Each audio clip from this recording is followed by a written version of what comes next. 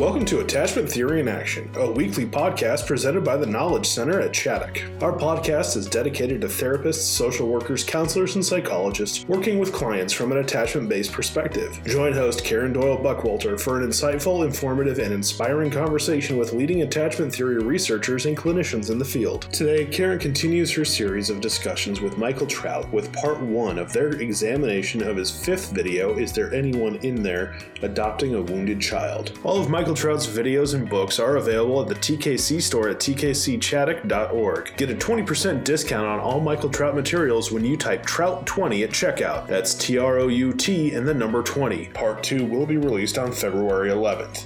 This is Karen Buckwalter, and I am delighted to be having Michael Trout coming back to the Attachment Theory in Action podcast for another series. This series will actually be about a variety of resources that he has produced. So I would like to share a bit about his background. Michael has degrees in both philosophy and psychology, and he was trained with Selma Fraiberg in infant psychiatry as part of the Child Development Project of the University of Michigan Department of Psychiatry. He's been in the infant mental health field since 1968 and in private practice since 1979.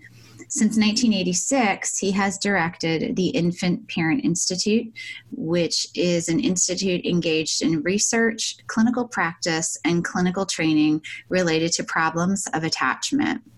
He was the founding president of both the Michigan and the International Associations of Infant Mental Health, was on the charter editorial board of the Infant Mental Health Journal, served as regional vice president for the United States for the World Association of Infant Mental Health, and served on the board of directors and as editor of the newsletter of the Association for Pre- and Perinatal Psychology and Health.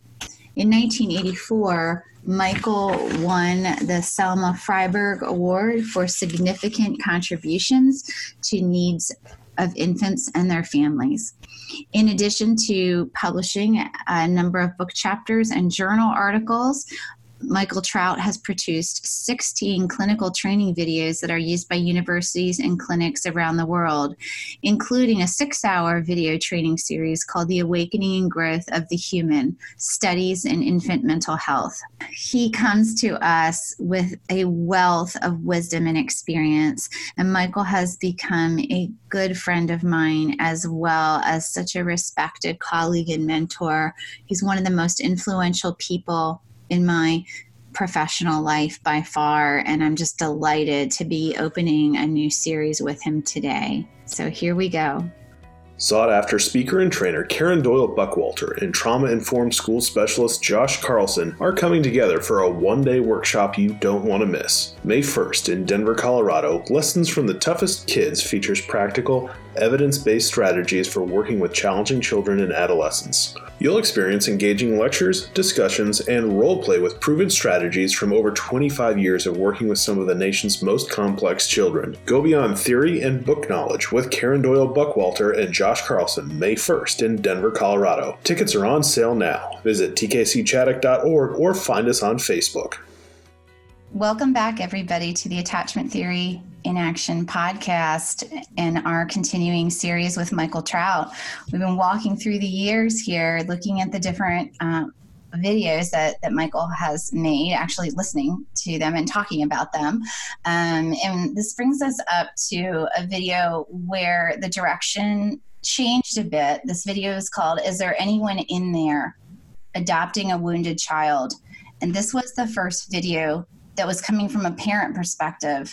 So you who have been listening to the series out there know that a big emphasis in the video is Michael bringing alive the experience of babies and toddlers and even prenates. So this was a real shift in direction for the series. This came along in 2004. So hello again, Michael, and thank you for being here. Great to be back. Yes. So let's, I know we were talking before the podcast started. The first thing I was sharing was it's kind of funny that every time I review the script for the next podcast, I decide that that particular video is my favorite video. This keeps happening every single time, and it happened again. But something different about the accompanying booklet that comes with each video was that your introduction section in this video was much longer than some of the other ones. And so we want to talk through some of that and have you share some of what's in there and some of the points that you were trying to make. Yeah, this was a difficult one to wade into.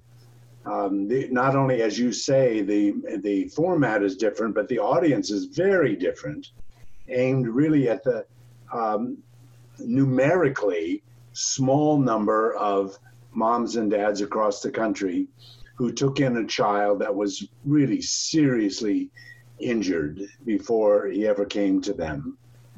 And they are having an awful time. And so with them in mind, I tried to write something to them, kind of almost a letter to them, but instead of writing it from me, I wrote it as if a mother was simply in the experience of welcoming a child into her home and her heart for the very first time and being caught off guard.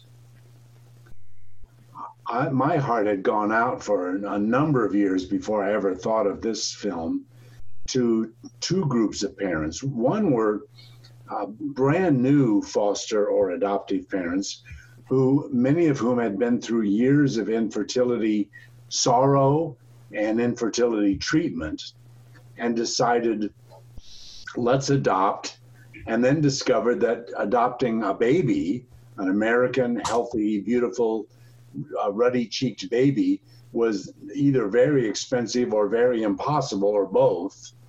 And so they opened themselves up wider and usually very naively to babies from other countries or babies from the child welfare system in this country who were, unbeknownst to them, really, really wounded.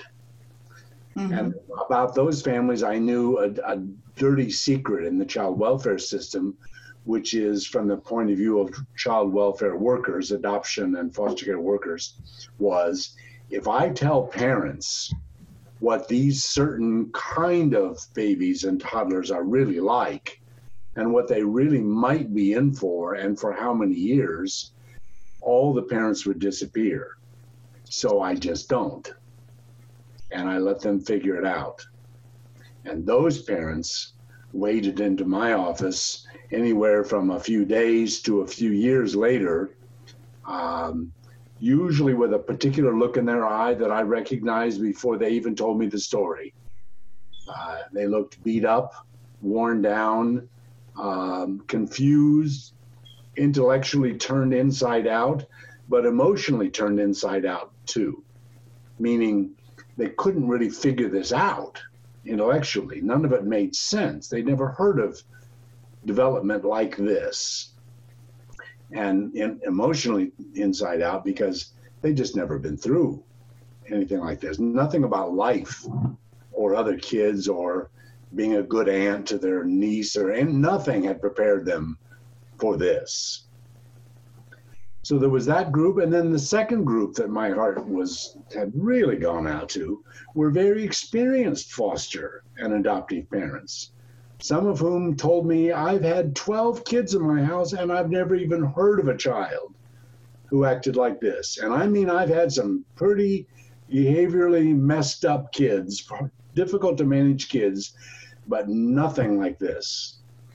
Nothing like this child that would be sitting in the kitchen when I came down in the dark in the morning, would be sitting there and staring at me with a look that said, I'd just as soon you die as go ahead and get your coffee. Or a child who would say things to my husband or to my neighbors like this child says. I don't understand it. How can I be this smart and this experienced and not get it with these kids? And furthermore, none of my usual strategies for managing even really troubled kids are working with these kids. That's where the clinicians became kindred spirits with the parents. Yeah. Well, if they did.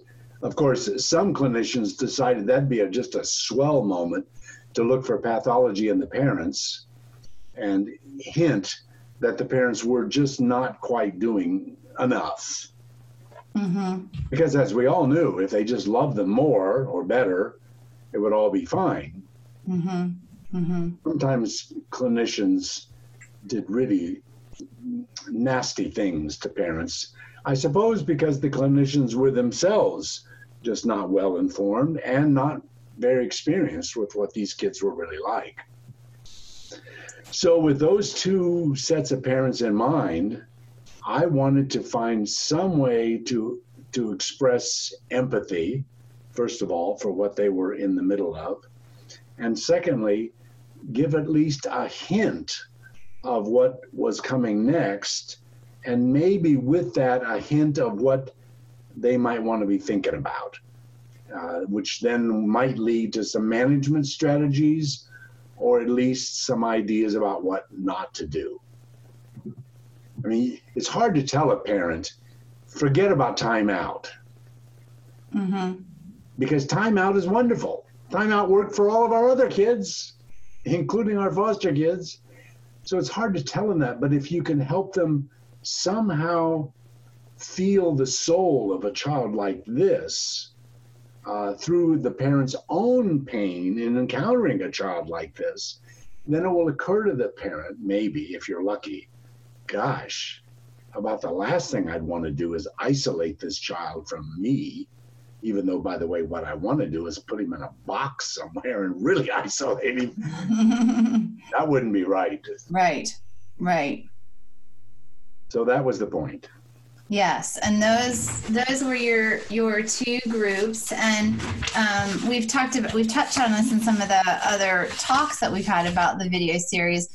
But for listeners that weren't on those or heard those, I should say, you talk about this being a select, perhaps that's a bad use of words, a specific group of children, not all foster and adopted children, not all children even adopted out of orphanage care, although we would see a higher incidence. There's just so much controversy now out there about parents automatically going to assume, my child has RAD and they have no conscience and they're dangerous and there is, and I want to be careful how I want to say this because I don't want to be parent blaming, but at the same time, I think there's a chance of over-imposing pathology on the children, thinking this is all children, and then as a result being unable to look at perhaps your contribution to what is happening. Exactly right.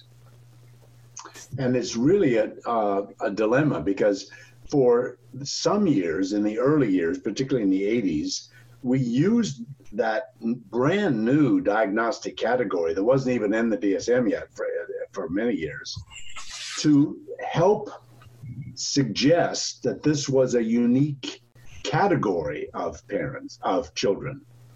So we used it, and maybe we made the mistake maybe that was a mistake to use it.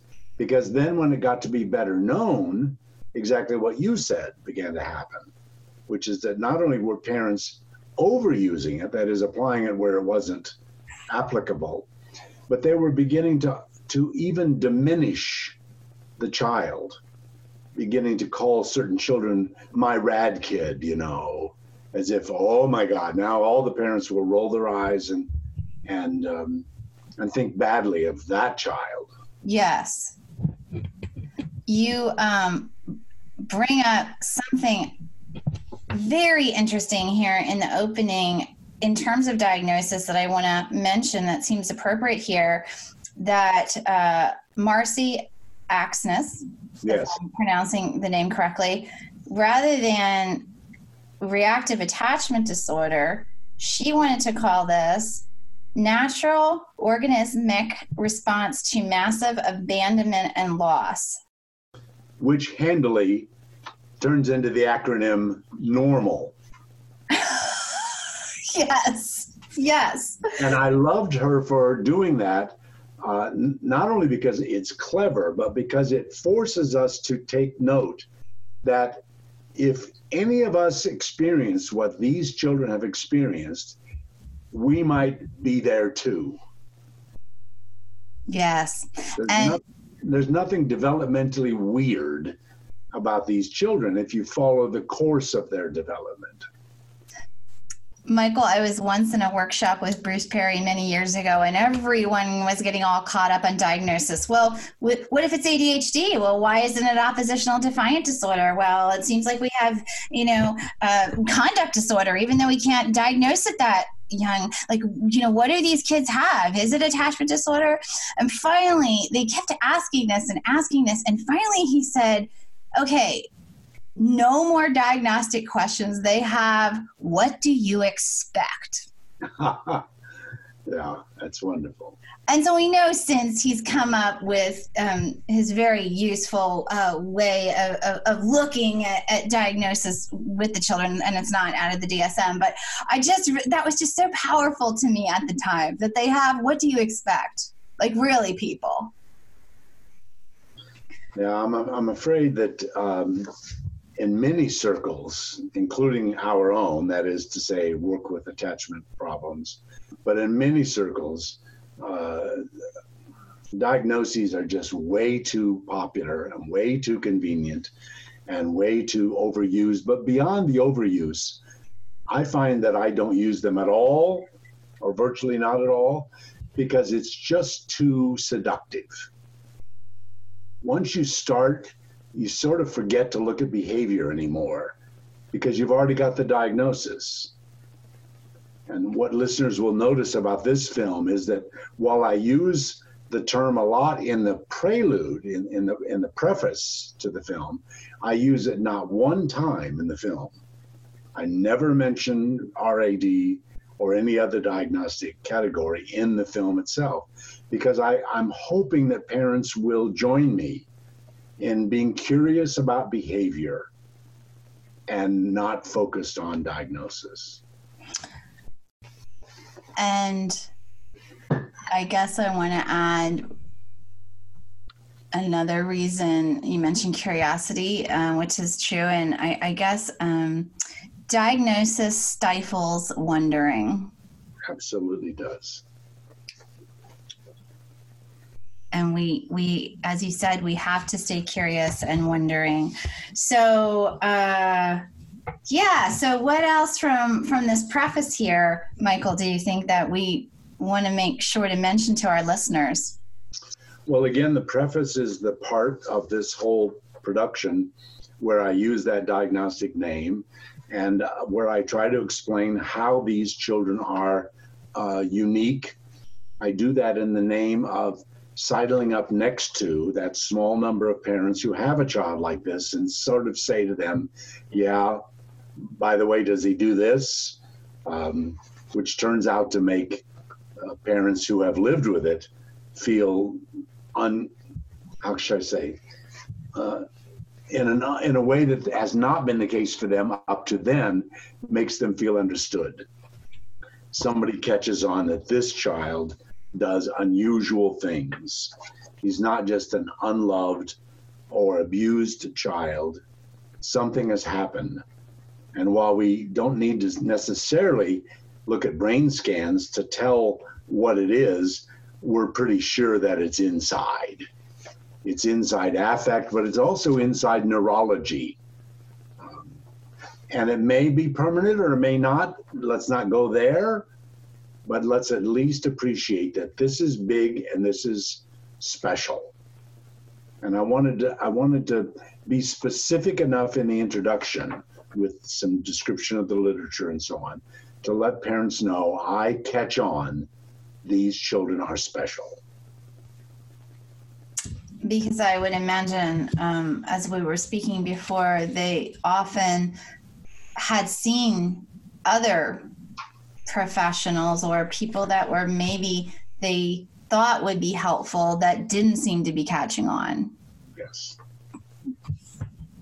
The wonderful thing about there are many wonderful things about the research that's followed us, but one of them is that thanks to the PTSD research, particularly regarding war veterans, we have begun to understand the transactional nature of early trauma.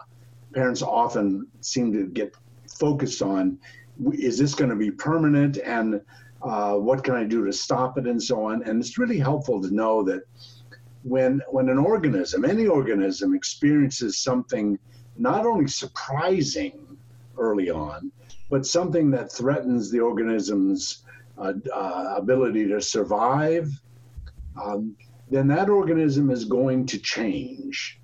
Now, that does not mean that the change that organism experiences is forever, but it does mean that, for example, if I experienced the loss of my first 3 caregivers, first my mother, then that orphanage lady, then that other orphanage lady, then the lady that came with me to America on the plane, then the foster home I was in for a while, and now what others think of as my very first foster/adoptive home, who thinks she's my first mother, but is actually my 7th. If I've experienced that, then I may have, by the time I arrive on that dear mother's doorstep, already made a conclusion, which is attachment is stupid. By the way, I won't think that out cognitively the way I just said it. But closeness is stupid, holding is stupid, letting yourself feel soft is stupid, crying out for care is stupid.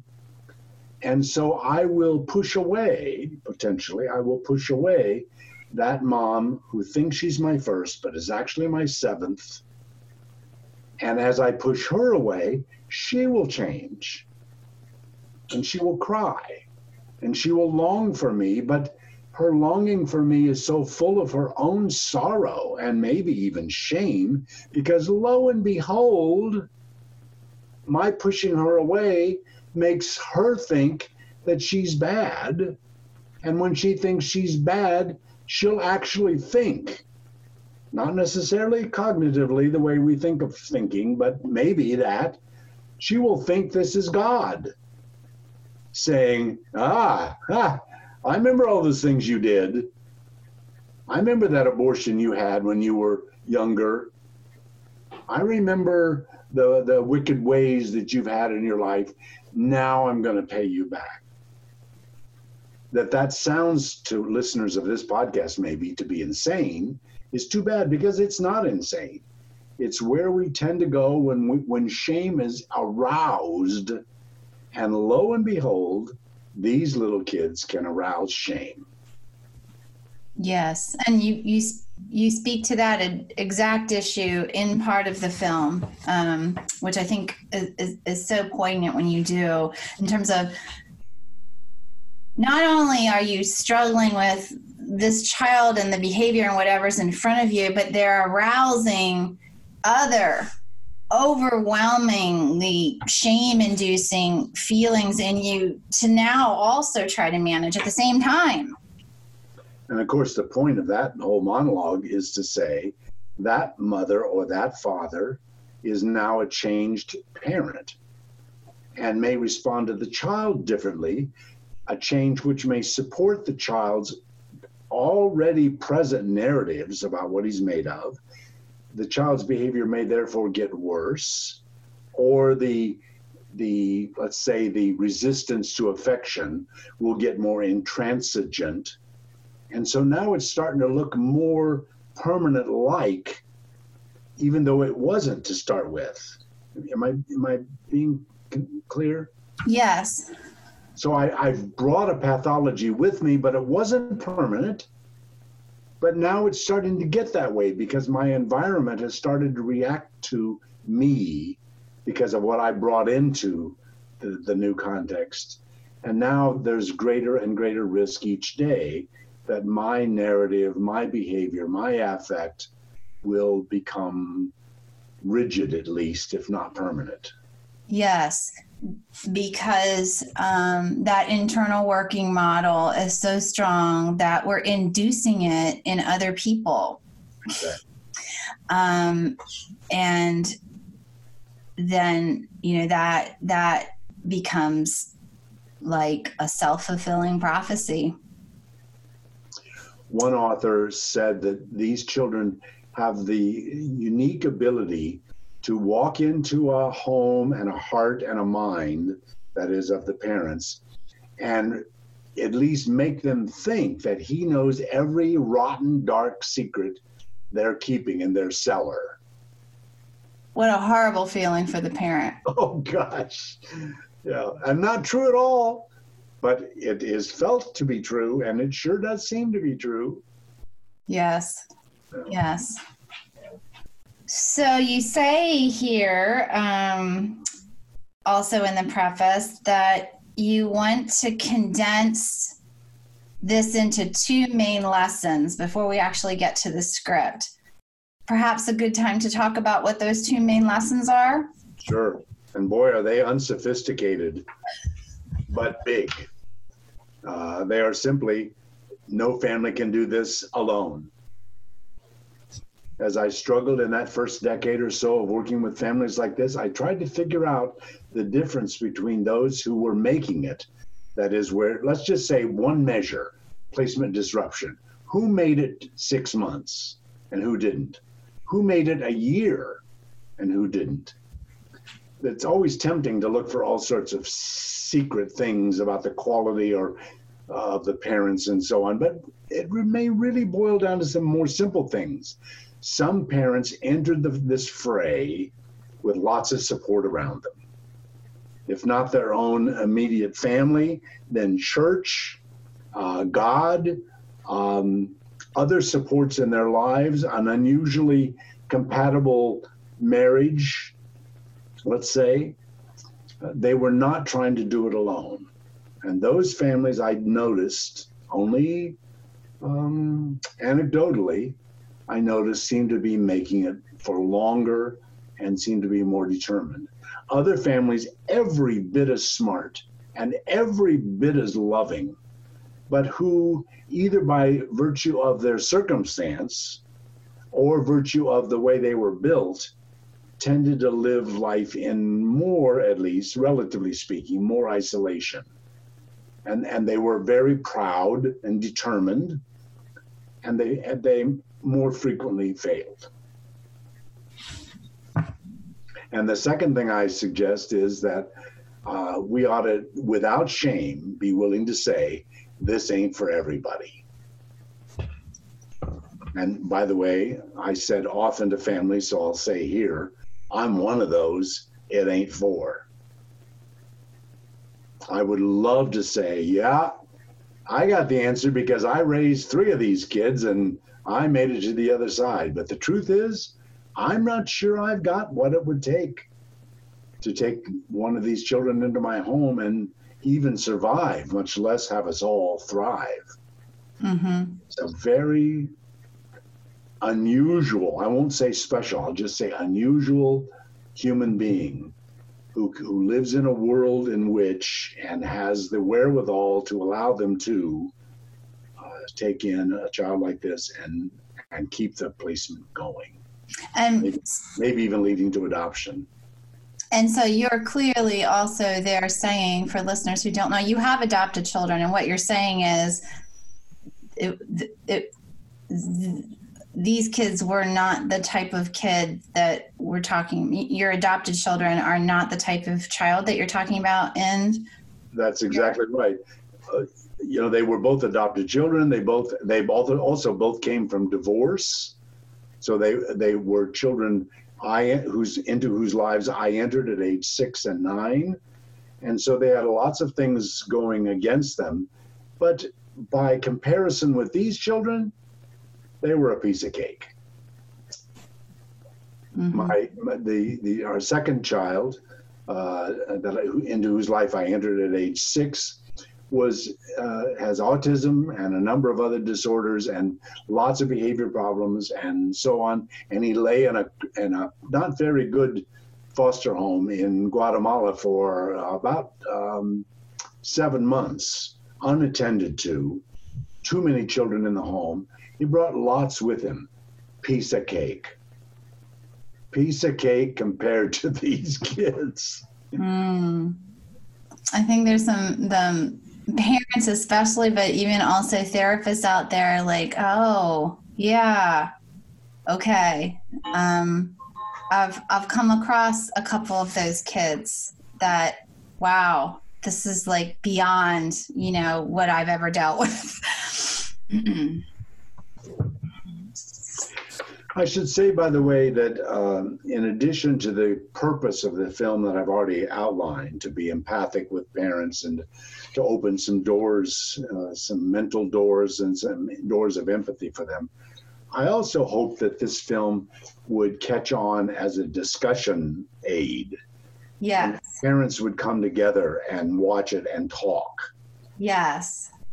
Yes. I'm not so sure that has happened nationwide the way I hoped, but that's still one of its greatest values because, among other things, that decreases isolation. Yes. And, one of the things that Illinois has been so innovative in is post-adoption study. They don't then fund sometimes what the study says is needed. But repeatedly, the good research that has gone on has said the number one thing that adoptive parents find supportive is being with and talking to and sharing with other adoptive parents. It is not that clever therapist. That is the number one thing. So, well, even you.